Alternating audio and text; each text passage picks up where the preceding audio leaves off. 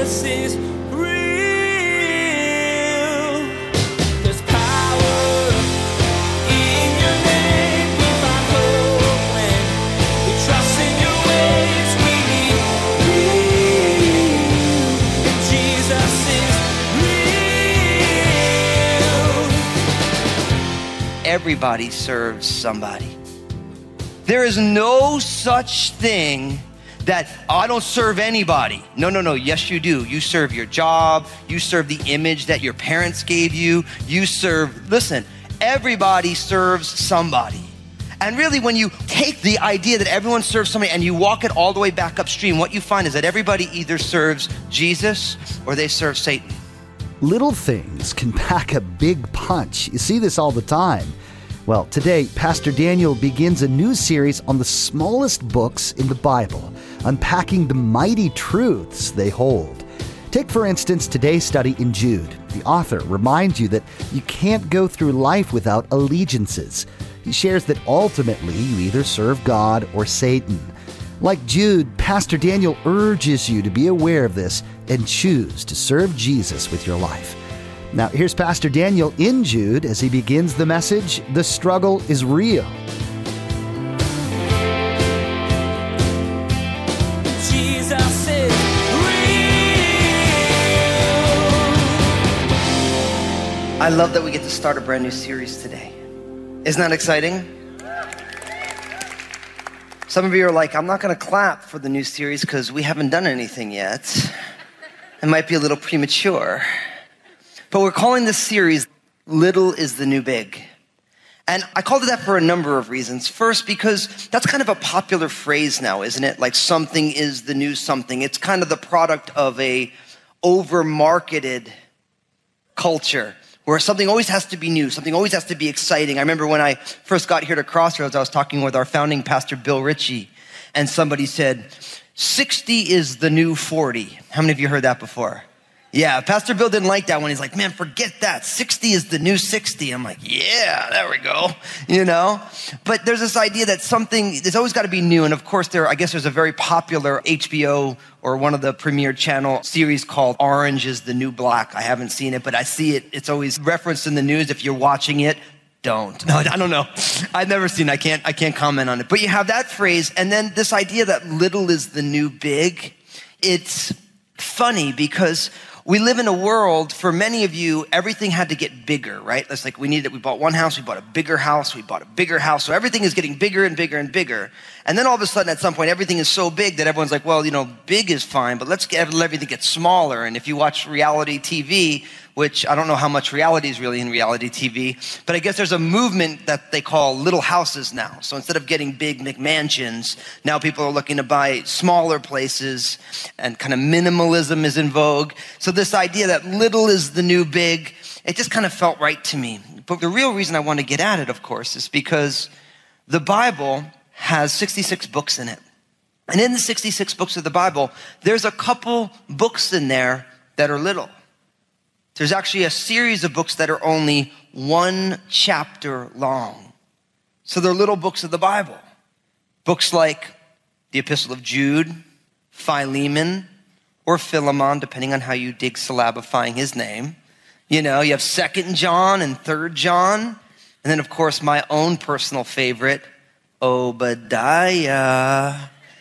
Which, if you don't know Obadiah, that's my son's name. So it's a personal name. And I always hear Obadiah now with my little 2-year-old Annabelle calling his name out. There's nothing more funny when she wakes up in the morning crib. She's like, Obadiah, Obadiah. And she's just hoping Obadiah is going to come spring her out of her crib. And so we're going to be looking at these little books. But there's huge messages in these little books.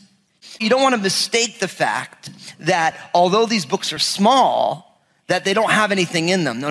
Listen, they are packing a punch. But when you think about the phrase, little is the new big, if you think about it biblically, the idea of being little in your own eyes, the idea of humility, you know that Jesus values humility. He said the greatest in the kingdom is what? The servant of all. So in a lot of ways, in God's kingdom, being little in your own eyes, that's big stuff. God's into the fact that humility is of high value to the Lord. in a world where it's like, no, you got to be more pompous, you got to be more proud, you got to be bigger, and you got to be puffed up. And so all these things are going to be fun. So we're going to open up our very first one of these little books that have huge meaning. I want you to turn in your Bibles to the Epistle of Jude. The Epistle of Jude. Go ahead, open those Bibles. I'm going to get you to the Epistle of Jude. It's really easy to find. You know why? It's the second to last book in your Bible. So you have the book of Revelation. Everybody knows that's the last book in the Bible because it's when Jesus comes back. Holla. But before that, there's the Epistle of Jude. It's one chapter. So if you go too fast, it's only 25 verses. The Epistle of Jude. And if you're part of our online audience, listen, don't forget, open up another browser window, type in Jude 1, and we'll get there. So to tell you about the book of Jude, we're going to take it over the next few messages. We'll take this whole book. But there's one theme in the book of Jude that is important, and that's the theme that we have to fight sometimes. That there are battles that we're involved in. And we have to make sure that we are fighting for the things that are really the most important. This kind of came into relief for me just this week. I mentioned my little 2-year-old daughter, Annabelle. And I just came off of vacation. I was on vacation with my family. We had a little family getaway. And you know what happens when you go on vacation? You come home, but your house wasn't on vacation when you were gone. You know, so you come home and like the lawn is looking like it was a forest. You know what I mean? And the house is, so I needed to get all that stuff done. So, you know, we're standing in the kitchen after I'm doing that, and I'm giving my wife, Lynn, a big hug, you know, and I'm hugging her. And especially because I just came in from mowing the lawn, so I'm all smelly and sweaty, and she just loves that, you know. And so, but it's love. So, you know, and she's married to me, so she knew she was signing up for this thing when we started, you know. So I'm hugging her, and then I start kind of like messing with her. You know what I mean? Like I'm hugging her and I'm like kind of tickling her and stuff. And if you know my bride, Lynn, she's so calm and I'm so not. So it's like, you know, so I'm like messing with her. She starts jiggling, you know, moving and trying to get away. But like, I'm already hugging her. So I got like, she's mine, you know? And so sure enough, she starts wiggling and making noise. And all of a sudden, Annabelle, my little 2-year-old, comes over and she starts trying to get it. And then I'm like, Annabelle, no. And Lynn's like, stop. And then finally Annabelle goes, that's my mom. And all of a sudden I just stopped. I'm like, Annabelle, I'm so sorry. She is your mom. You know, like I just stopped what I was doing because Annabelle realized, this is my mom and you ain't messing with my mama, you know? And it's funny, like she's not old enough that I could sit down and be like, now listen, Annabelle, she was my wife before she was your mom. And you know, like I couldn't reason with her. And at the same time, I knew that if I tried, then I might run the risk of having a total demonic meltdown. You know what I mean? Because when she's 2, you know, if she like hits the floor and starts screaming and stuff, then it's just like, then you knew you just went way over the line. It's just not worth it. So I just stopped and Lynn felt relieved, and it made me laugh though, because Annabelle fought for the most important thing. That's her mom. And ain't no one gonna mess with her mom. And it was just so funny because I started laughing. I walked away. I'm like, that's so awesome. Like Annabelle knew, don't mess with my mom. That's my mama, you know? And I think for us, the Epistle of Jude points us to this. And the reason it points us, because there are battles that we need to fight. But I think for many of us, we're so busy fighting battles about things that don't matter that we often neglect the battles that matter the most. And this little book, the Epistle of Jude, gets at that. So let's break it open. We'll show you. Look what it says. Beginning in verse 1, the Epistle of Jude, it says, Jude, a bondservant of Jesus Christ, and brother of James, to those who are called, sanctified by God the Father, and preserved in Jesus Christ, mercy, peace, and love be multiplied to you. Now, this is beautifully just the introduction to this letter. It begins with the author. The author's name is Jude. Now, I know it's amazing. If you were to look in the Hebrew or the Greek of this, the author's name is actually Judas. You're like, well, if its name is really Judas, why did they put Jude? Well, duh. You know, see, you got to realize, like, the name Judas in the time of Jesus was a very, very, very popular name. You know why? Because Judas Maccabee was the leader of a family that ran and rebelled against an oppressive Syrian government. And they were victorious. They knocked the Syrians out. They cleansed the temple. That's where the Hanukkah celebration comes from the work of the Maccabee family and led by Judas Maccabee. So the name Judas was radically popular, but then all of a sudden, of course, we have Judas Iscariot, who was named after Judas Maccabee, and he's like the ultimate scoundrel, right? He's the guy who betrayed Jesus. Now imagine you have a name that's like a super cool name, everybody has it, and all of a sudden that name goes to pot in one person. That's what happened to Judas. It was a very popular name. I mean, like you think about how many names, like the number of kids who are probably being named LeBron in Cleveland right now is probably a lot, you know what I mean? But if all of a sudden the name LeBron gets really, really bad, that's a basketball reference for those of you who don't know.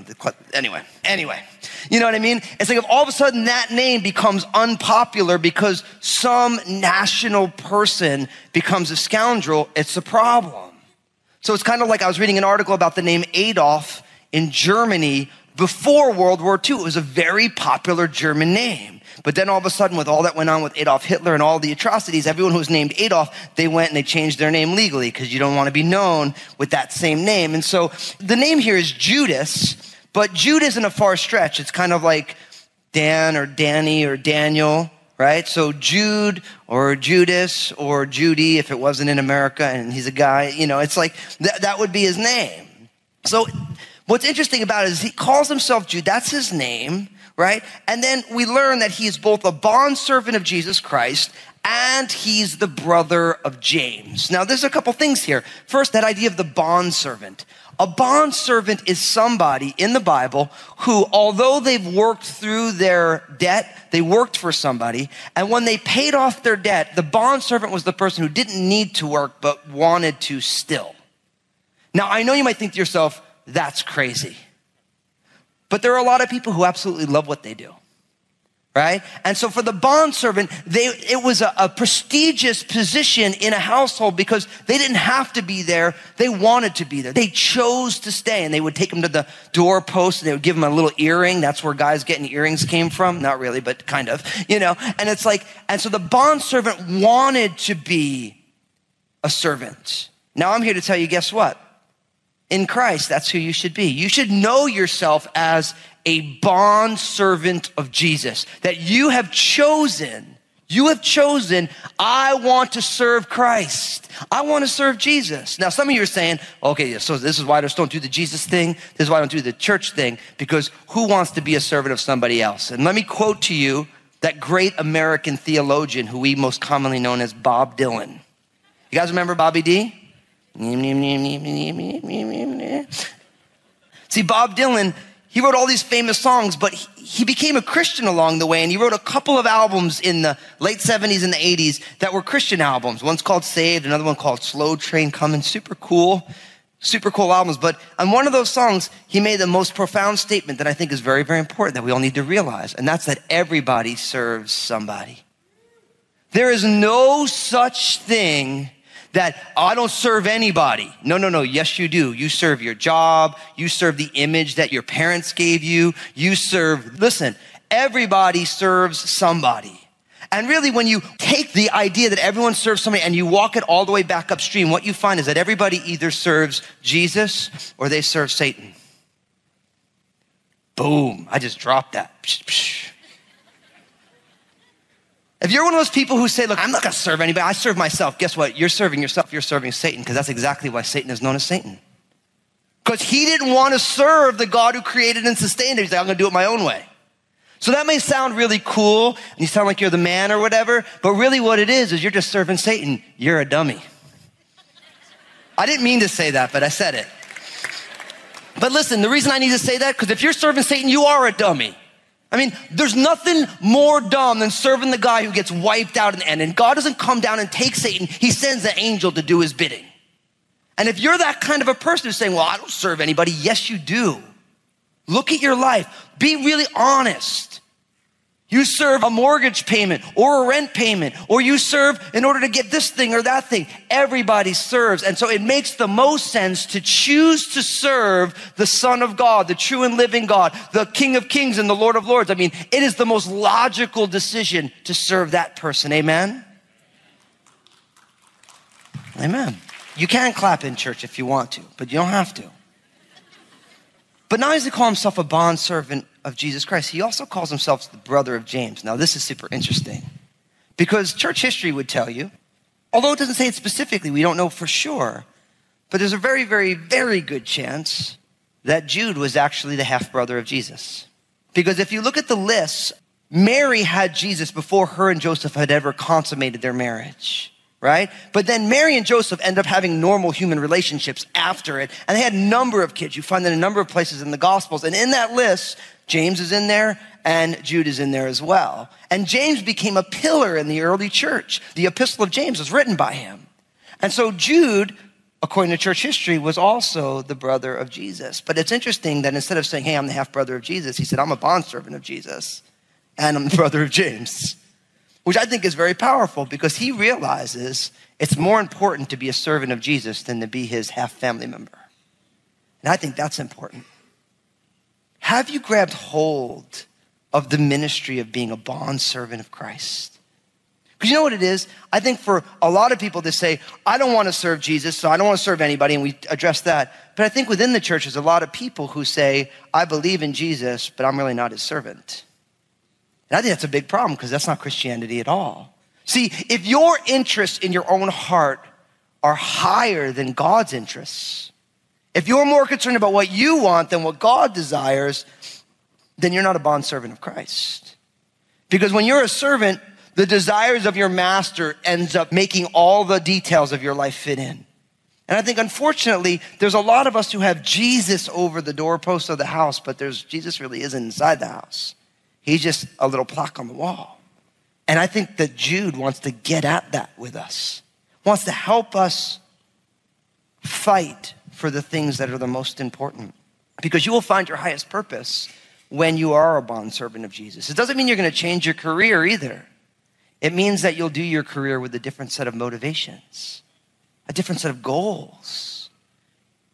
But we need to be bondservants of Jesus, just like the writer of this letter. Now, that's just the beginning. You notice what it says here. In the middle of verse 1 and verse 2, it says, to those who are called, sanctified by God the Father, and preserved in Jesus Christ, mercy, peace, and love be multiplied to you. Now, I don't want to bore you with math on a Sunday, but what I want you to grab out of this is a little math equation that says called and sanctified and preserved equals blessed. That's what we learn here in the middle of verse 1 and verse 2, that called, sanctified, and preserved equals blessed. Now, notice, we're called, sanctified by God the Father, and preserved in Christ Jesus, and then mercy, peace, and love. These are the first set of a series of triads that you're going to find in the Epistle of Jude. Jude has this reoccurring theme of threes. We're going to see them over and over and over again. It's one of the defining characteristics of this letter, that he likes to do things in threes. He uses examples in threes, and I'm going to be showing you this, but for those of you who love those type of things in the Bible, when you read through Jude, you'll be like, oh, look, there's another set of three. There's another triad. Wow, interesting. The Holy Spirit inspired him to do it this way. But we have these realities. First, that you're called, and the calling that we have here, it really stresses God's sovereign work in salvation, that God calls, and the calling of God comes to us through the active ministry of the Holy Spirit. The Holy Spirit applies the calling of God to our life. And really, for the people who received this letter, that calling happened sometime in the past. Why? Because the only reason they would have been hearing the Epistle of Jude if they were already part of the church. And the only reason they were part of the church was because God called them. So this idea of calling, it's the active work of the Spirit, and it happened sometime in the past. Then you have this idea of being sanctified. Now notice it says, sanctified by God the Father. That word sanctified literally means to be set apart, or some of your translations have the word beloved, right? Or loved by God the Father. That's a beautiful reality. If I put both those words together, you and I have been set apart to be loved by God. Now, I don't know about you, but I think that that's a watershed. Think about that for a second. That God the Father has set you apart, taken you and moved you to a special place so that he can love on you. Now, oftentimes and stereotypically, the women in the congregation are like, oh yeah, loved by God. Oh, yeah. And the guys are like, dude, Fusco, come on. Loved by God. Listen. Think about the number of people we've written off in our lives because they've been lousy friends. Think about the number of people who in the journey of life you chose to say goodbye to because of who they were. And then think about all the mistakes each one of us has made and the fact that God still loves us. That is so powerful that the God who is perfect, who is love at the essence of his nature, does not hold all the mistakes we make against us, but removes them from us, and we are still the object of his love. And the beauty of this, the idea of being loved by God, as you can imagine, this love is in the present. It's happening right now. As I always say, God doesn't love us because we are lovable. God loves us because God is loving at the essence of who he is. So it's beautiful. We've been called by the active work of the Spirit in the past. Right now, we're set apart to be loved by God in the present, the Father. And then, of course, you have this preserved in Jesus Christ. That word preserved is also translated kept, held by Jesus. Now, again, this is by the Son, and this keeping gives us a great assurance because nobody can snatch us out of his hand. That's something about the future. There's this keeping that happens by Jesus. Now, you see what I just did there? You have the past, the present, and the future. You have the Father, Son, and the Spirit. You have it's just beautiful, being called and being sanctified and being preserved in the future. The totality of our lives. But what does all that equal? You put all that together, what does it equal? Being blessed. Where do I get that from? Look at verse 2. Mercy, peace, and love be multiplied to you. I love that. We're talking about multiplication here. We're not talking about addition. We're talking about multiplication. That speaks of exponential growth, right? If I say, hey, 10 plus 10, what does it equal? Anybody? 10 plus 10? No, 10 plus 10 equals 20. What's 10 times 10? 100, yeah. See the difference? This is why we're blessed in Christ. Because of the Father, Son, and the Spirit, his total work in the past, present, and future, keeping us and setting us apart and preserving us, we are exponentially blessed. And that's a powerful reality. These things are multiplied to us, mercy and peace and love. I've never met a person who doesn't want these three things. Not one time in my life. I've never met someone who's like, yeah, no mercy for me. Come on, right? I never met someone who's like, I don't want any love. Yes, you do. You know, it's like peace. And there's someone, yeah, I just want to be kind of coming undone, freaking out all the time. No peace for me. It's like, this is what people want.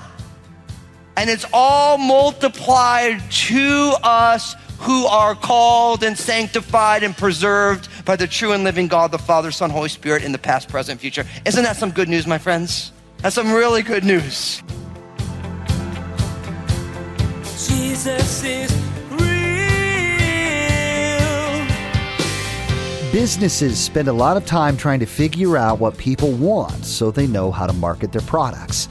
Well, today, Pastor Daniel shared that the book of Jude holds the answer to the questions of your heart's desires. You learn that at their core, all people want mercy, peace, and love. The good news is that for people who follow God, those gifts aren't just given singularly. They're multiplied out in your life. Jude shares that the work of God, Jesus, and the Holy Spirit give you these things in abundance. Hey everybody, Pastor Daniel here. I just want to say thank you for tuning in. I'm so stoked you're a listener of Jesus is Real Radio, and I know Jesus has amazing plans for you. I'd love to hear the story of how God's working in your life.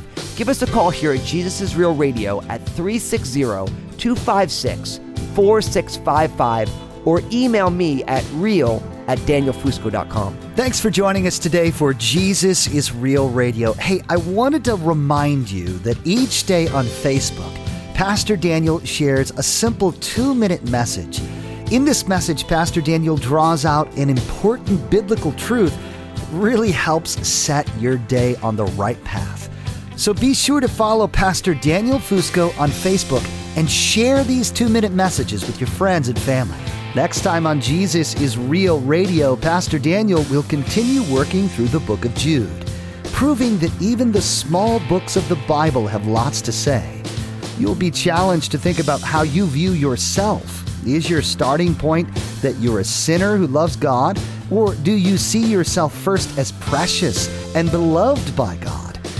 You've been listening to Jesus is Real Radio with Pastor Daniel Fusco of Crossroads Community Church. Pastor Daniel will continue teaching through this series called Little is the New Big. Until then, may God bless.